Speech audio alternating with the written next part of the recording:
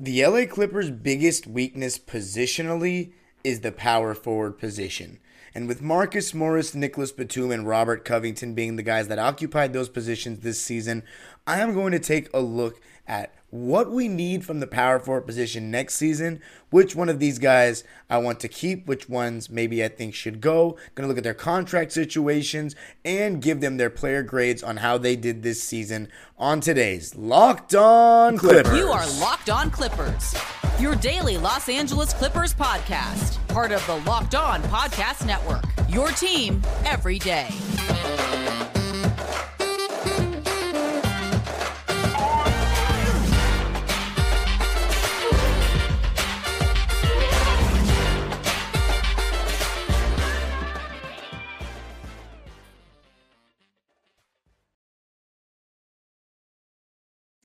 Yes, sir. You are locking in with the Clips. Thank you for making Locked On Clippers the first listen of your day. Your team every day. I'm your host, Darian Vaziri, going into my 19th season as a Clipper fan this fall. You can also follow me on Twitter and Instagram at DimeDropperPod for even more LA sports, LA Clipper, and NBA content. Go live after every single night of playoff basketball. And of course, Locked On Clippers is free and available on all your favorite podcasting platforms 5 days a week on all platforms, including YouTube, where I want you to comment which of these three power forwards, Marcus Morris, Nico Batum, and Robert Covington, should we keep?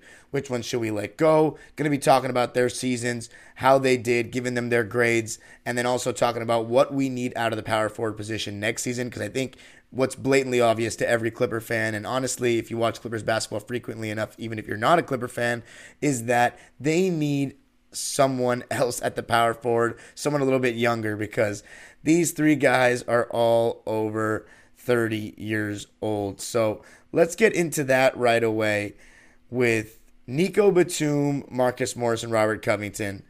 I don't know. Who am I going to start with? I'd probably say Nico Batum. He obviously came to the Clippers in 2020, was written off or as a cast-off kind of guy, but after that big contract with Charlotte. And here he is with the Clippers, having revived his career. You got to give a lot of credit to Ty Lue for that. He's been an amazing 3-and-D guy for us. Just does the dirty work, a little bit of everything. The things that don't go in the stat sheet. Was amazing in our Western Conference Finals run in 2021. Was fantastic last year. But this year, you saw a noticeable drop-off from Nico, unfortunately. He turned 34 this season in December. And so, 34 is not very young. Not to be messed up to Nico, but his defense took a little bit of a step down this season, I'd say. And I think that was mainly on the ball. I think he was still one of our best point of attack defenders, which isn't saying much. And that was part of the reason the Clippers were an underwhelming defensive team, is that Nico, even at age 34, and had a little bit of a decline defensively, I think he was still one of our best point of attack defenders. Off the ball, I don't think he was as electric in terms of blocking shots and help side as previous years. But you also have to remember as well with Nico, this season he got what felt like a lesser role.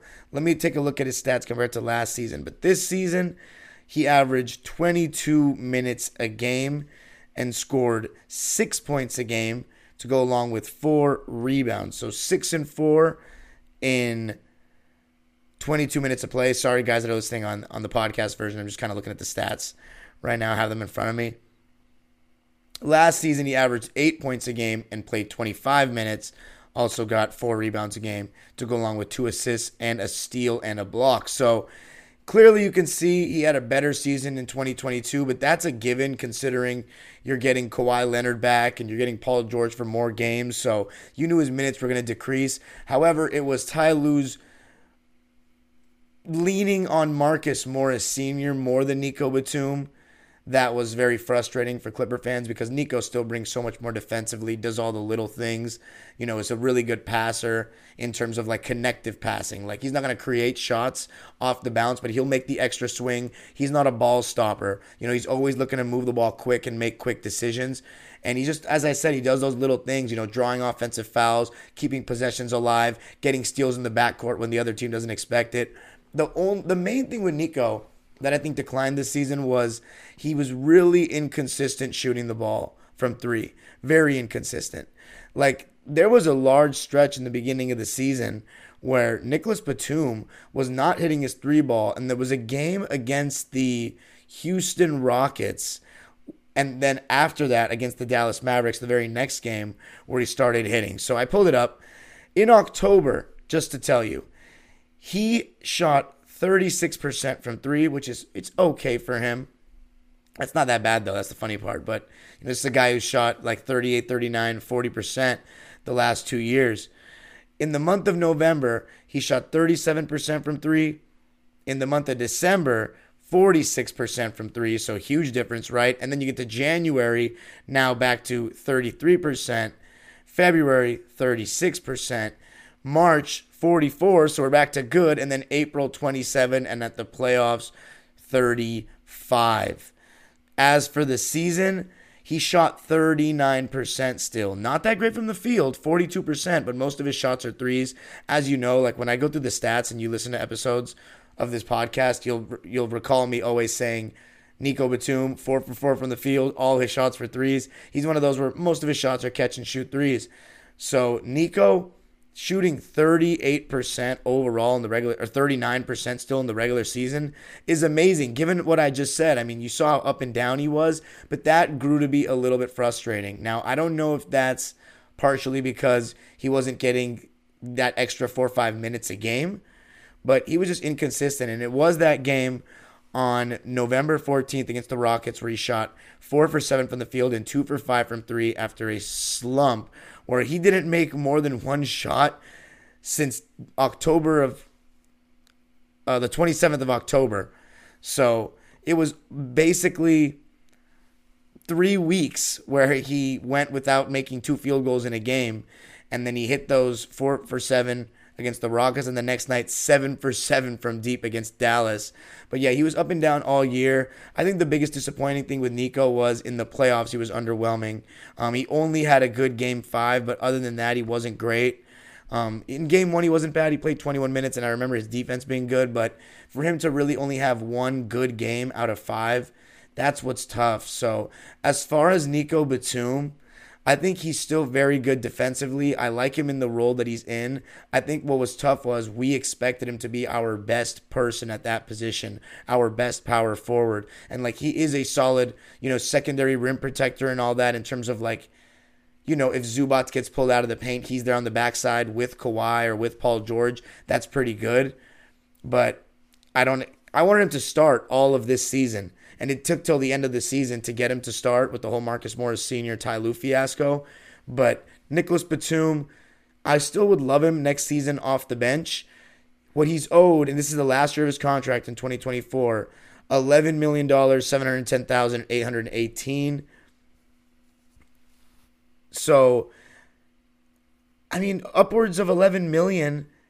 That's a good amount. That's definitely more than he's worth right now. I'd say he's worth about 8 or 9 million, but that's, just $2 million difference, not a big deal, and that's just my opinion.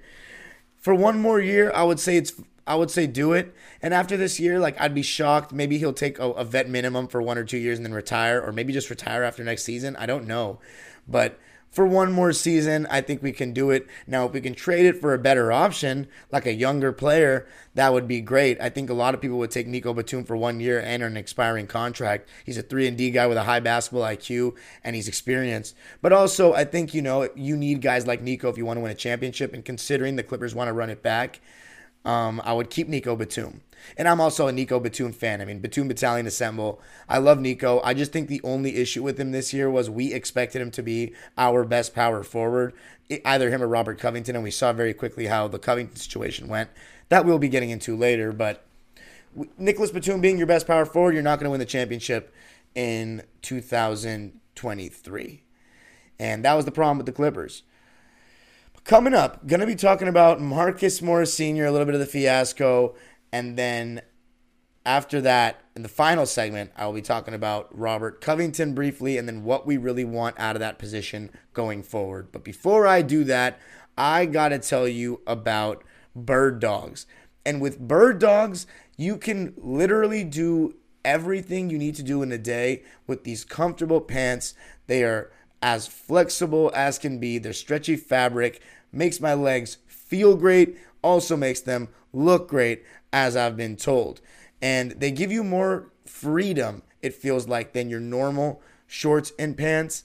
Like, for example, I woke up, went for a walk, then started jogging a little bit, and then came back home. And then I can wear them around the house, just casually go out in them. It's just very convenient, and all of that gives me the freedom to wear just one pair and do all these activities on a given day. So go to birddogs.com if you want to try them. birddogs.com/LockedOnNBA. And when you enter the promo code LockedOnNBA, they'll throw in a free custom Bird Dogs Yeti-style tumbler with every order. Check out Bird Dogs if you want to make your legs look great, feel great, and yeah, I think that's about it. Bird Dogs. Woof. All right, let's talk about Marcus Morris Sr. Now, I don't want to spend too much time on this topic because I think Marcus Morris Sr. has gotten some very tough and borderline unfair criticism at times. Now, granted, I've given him a hard time on this podcast this season, but I'm strictly just evaluating what I'm seeing on the court. As I've said many a time, Marcus Morris Sr., I'm a huge fan of his. Came over in the middle of the 2020 season. I think it was a little bit of a panic move, just wanting to strengthen because we were in second place and Paul George was injured, and the Lakers were rumored to potentially go after him, so we got it so they wouldn't have him. I think we've done moves like that in recent history, and I'm not a huge fan of that, but I have no proof, just saying. But he didn't really seem to seamlessly fit into me in 2020. I think he was a big reason the Clippers lost when he provoked Paul Millsap and got him going. But he responded with, I think, the best season of his career when you put together the way he played, how efficient he was in his role, and the team's success. Marcus Morris had been in the conference finals with the Celtics in 2018, but the way he was playing in 2021 and shooting the ball from three was just unreal. That left corner three, it just felt so automatic. And when teams ran him off the line, the way he'd step into that mid-range, he was so cash. He had struggles in the playoffs, but then he would make up for them with big games. For example, Game 7 against the Mavs, Game 5 against the Jazz. You can't forget that. And they looked like he was injured. He was injured. Ran out of legs in that conference finals. Got him to start the 2021-22 season late. And he was slow in the beginning of that season, but as it went on, he became such a huge reason that we finished with that 42-win season and nearly made the playoffs. And this season he started out well, and then it all fell off a cliff. It just felt like his knees went. He couldn't stay in front of anybody anymore. He couldn't get off the ground. He wasn't rebounding. Wasn't any sort of second-line rim protection. We'd put him at the small ball 5, and that would make him look terrible. And then offensively, he'd make a couple of shots in the first quarter, but then all his shots would be short. He'd lose his legs. He doesn't offer any rim pressure. He's a 2-level scorer that this season his shot just fell off a cliff. Marcus Morris Sr. is owed $17 million next season. It's the last year of his contract. Obviously, that's a terrible contract. He should be on a minimum at this point. We knew it was a little bit of a suspect deal when we made that move. And honestly, he's given us 2 years where I think he was pretty much worth that contract. But this past season, obviously overpaid now. And then this upcoming season, definitely not worth $17 million. But it is what it is. We made that decision. We got to live with it. Now, the thing with Marcus Morris is, we've already talking about Nico Batum is a 34-year-old power forward, and I wanted him to stay with the Clippers next season. Marcus Morris Sr. is a 33-year-old power forward, and he looked about 38 this season. And that's how, and he played, by the way, credit to Marcus Morris Sr., he played 65 games this year. So when we talk about all our other players, so many of which are younger than him and are not available, Marcus Morris, and I think that's part of the reason too, he's been burned out. He's played a lot of basketball the last couple of years for us. He's been pretty available. He played 65 games this season, but his splits just weren't the same as previous years. 42.6% from the field and 36.5% from three. Just for reference, he didn't shoot that much better last season, actually. 43% from the field and 37% from three. but he shot 87% from the line and averaged 15 points and was just so big. He had to carry so much weight. And in 2021, he shot 47% from three, which was obviously a career high.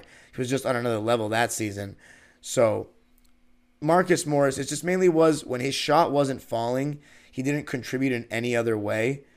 And that was a huge problem. And the major problem was Ty Lue kind of just left him out there to fail in so many occasions when everyone knew and all the data backed up, really, except for, I guess, Marcus Morris's, team rebounding percentage went up when he was in, but he was always surrounded by Kawhi Leonard and Paul George most of the time, and Zubac, so I don't really believe that statistic means anything. Marcus Morris frequently did not box out a lot of times, and, I'm not saying this to knock him at all. It's just what happened this season, and the Clippers, as I said, they need to get younger at the position, and they need to get more athletic, and Marcus Morris Sr.'s legs were just cooked. His knees just looked spent by the end of the season, and he got taken out of the starting lineup after the front office allegedly tried to push him out of the starting lineup and push Ty Lue to move him out of the starting lineup for months, and apparently he was not having it. That's why he had that 4-game absence that they said was, first they said it was, I think it was non-COVID related illness, and then they said it was COVID. I forget. I'm honestly, it's all, foggy to me. But then he randomly showed back up at practice. And he wasn't playing. And then he played in the playoffs when we lost Kawhi Leonard. It was just weird. And overall, I don't think Marcus Morris should be back with the Clippers. He's on an expiring deal, so I don't think it'll be that hard to move him. And I do think there's teams that could use a guy that could come off the bench that can score 8 points a game and shoot 36% from three. I think there is a role for him on other teams, but I think the Clippers desperately need to get younger because the shots that he takes, threes in mid-range, our best players take those shots. We need guys that are going to get to the rim, give us a little something different. So Marcus Morris Sr.'s time with the Clippers should be coming to an end, and I thank him so much for everything he's done. But the Clippers, oh, by the way, Nico Batum, I give him a C+ this season, honestly. If it's a Zubac, I didn't announce his grade on the last episode. I forgot that. I give him a B+, just because he started the season so well. And he had to carry so much weight for that portion before we got Plumlee. As far as Marcus Morris, I'm giving him a D, honestly. It was a nightmare. It really was. And part of that's Ty Lue, but I just think, I don't know. Let me know if you think that's harsh in the comments. But coming up, Robert Covington, what we need at the power forward position, who would be great for it going forward. Going to be talking about that coming up. All right. Finally, the guy that everybody wanted to play and just didn't get the look all season, and that was Robert Covington. Now, there are a lot of theories as to why Robert Covington wasn't playing. Some people said that Ty Lue was saving him for the playoffs. Some people said that, he said that there's just so many guys you can play. It was the too much depth issue that he just didn't prioritize Robert Covington over Marcus Morris and Nico Batum. I said it's because Ty sees things from an offense-first lens. He wants guys that can kind of create their own shot and are better three-point shooters and floor spacers. Robert Covington, very solid three-point shooter, but often takes some reckless ones. Really good help defender, though. Amazing hands, solid rebounder, good cutter. We just re-signed him for $11 million a year. He's also owed $11 million. He was getting paid $12 million this year. If you round up next year, he's getting paid $12 million again, and then that's the last year of his contract.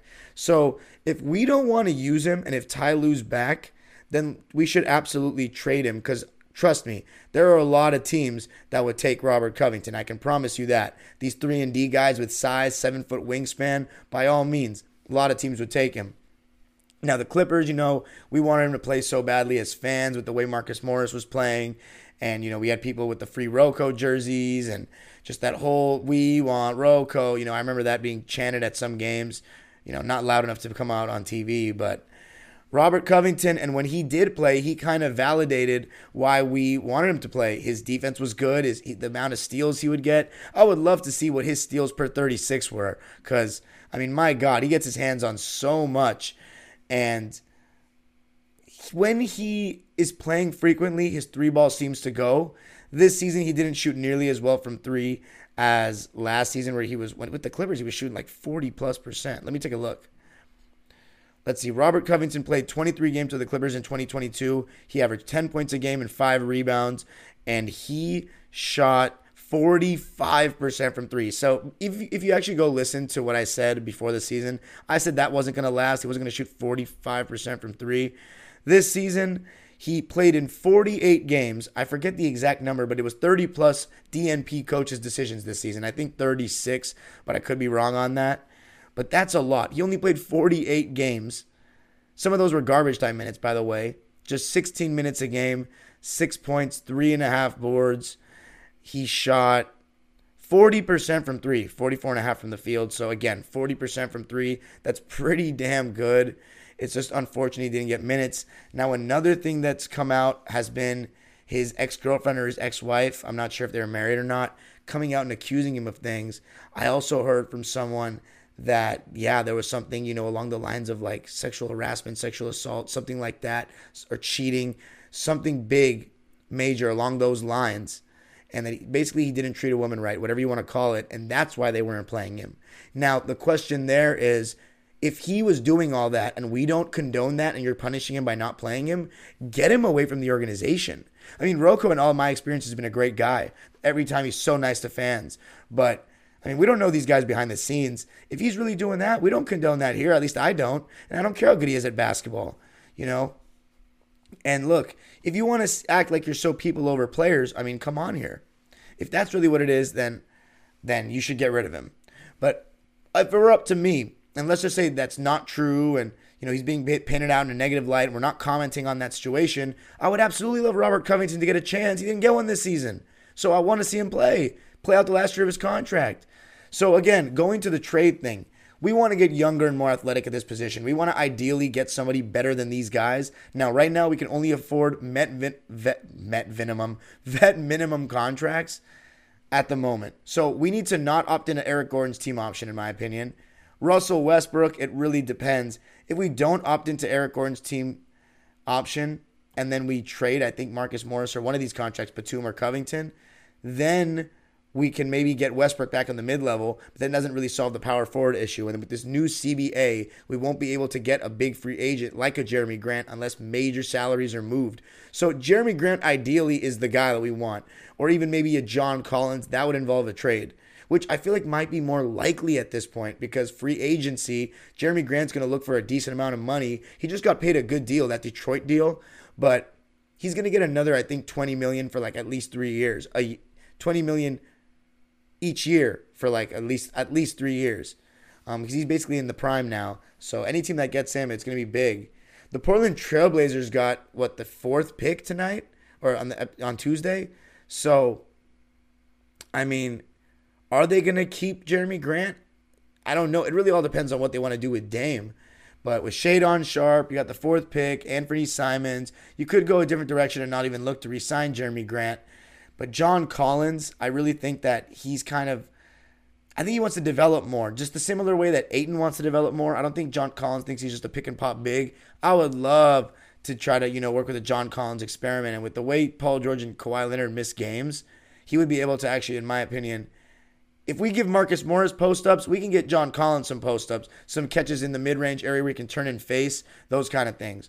But I don't know. Right now you got to really shed salary, and there's so much financial loopholes, and I shouldn't say loopholes, but financial things you have to go through and hoops you have to jump through. I think that was what I was looking to say. But yeah, so overall, Robert Covington, he gets a non-applicable grade because he didn't play enough. So I don't know what to say there, but we absolutely need to get younger, more athletic at this position. Obviously, guys like Jared Vanderbilt were coming up in the comment section by a lot of people this season.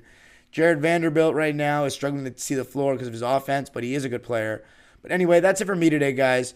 Thanks so much for listening. Let me know what you thought of the episode. I can see that the views on YouTube are not as high lately as I'd expected the offseason. I may do a mailbag episode soon, so let me know what things you want me to answer. Let me know what questions you might have. I'm also going to try to, I know I've been saying this for a while and I've been really lazy about it, but try to get some more guests on. But yeah, forgive me, still with 5 episodes a week and we're not playing games. It's, I'm trying to think of as many topics as I can, but I'm almost done with these player grades. I hope you've enjoyed them. Let me know what you think. Let me know the grades that you think all these 3 players deserve and what you want to see with them going forward. You can follow me on Twitter and Instagram at DimeDropperPod. Subscribe to my own YouTube channel, Dime Dropper, where I'm still going live every single night talking about all the playoff games. And you got to subscribe to this channel, Locked On Clippers, and hit the notification bell. We're almost at 3,000 subscribers, moving up to the top 20 in subscribers for Locked On NBA teams. I think we're at 22nd right now, either 22nd or 23rd. Let's keep moving up, Clipper Nation. Best fans in the world. The age-old proverb continues, go Clippers.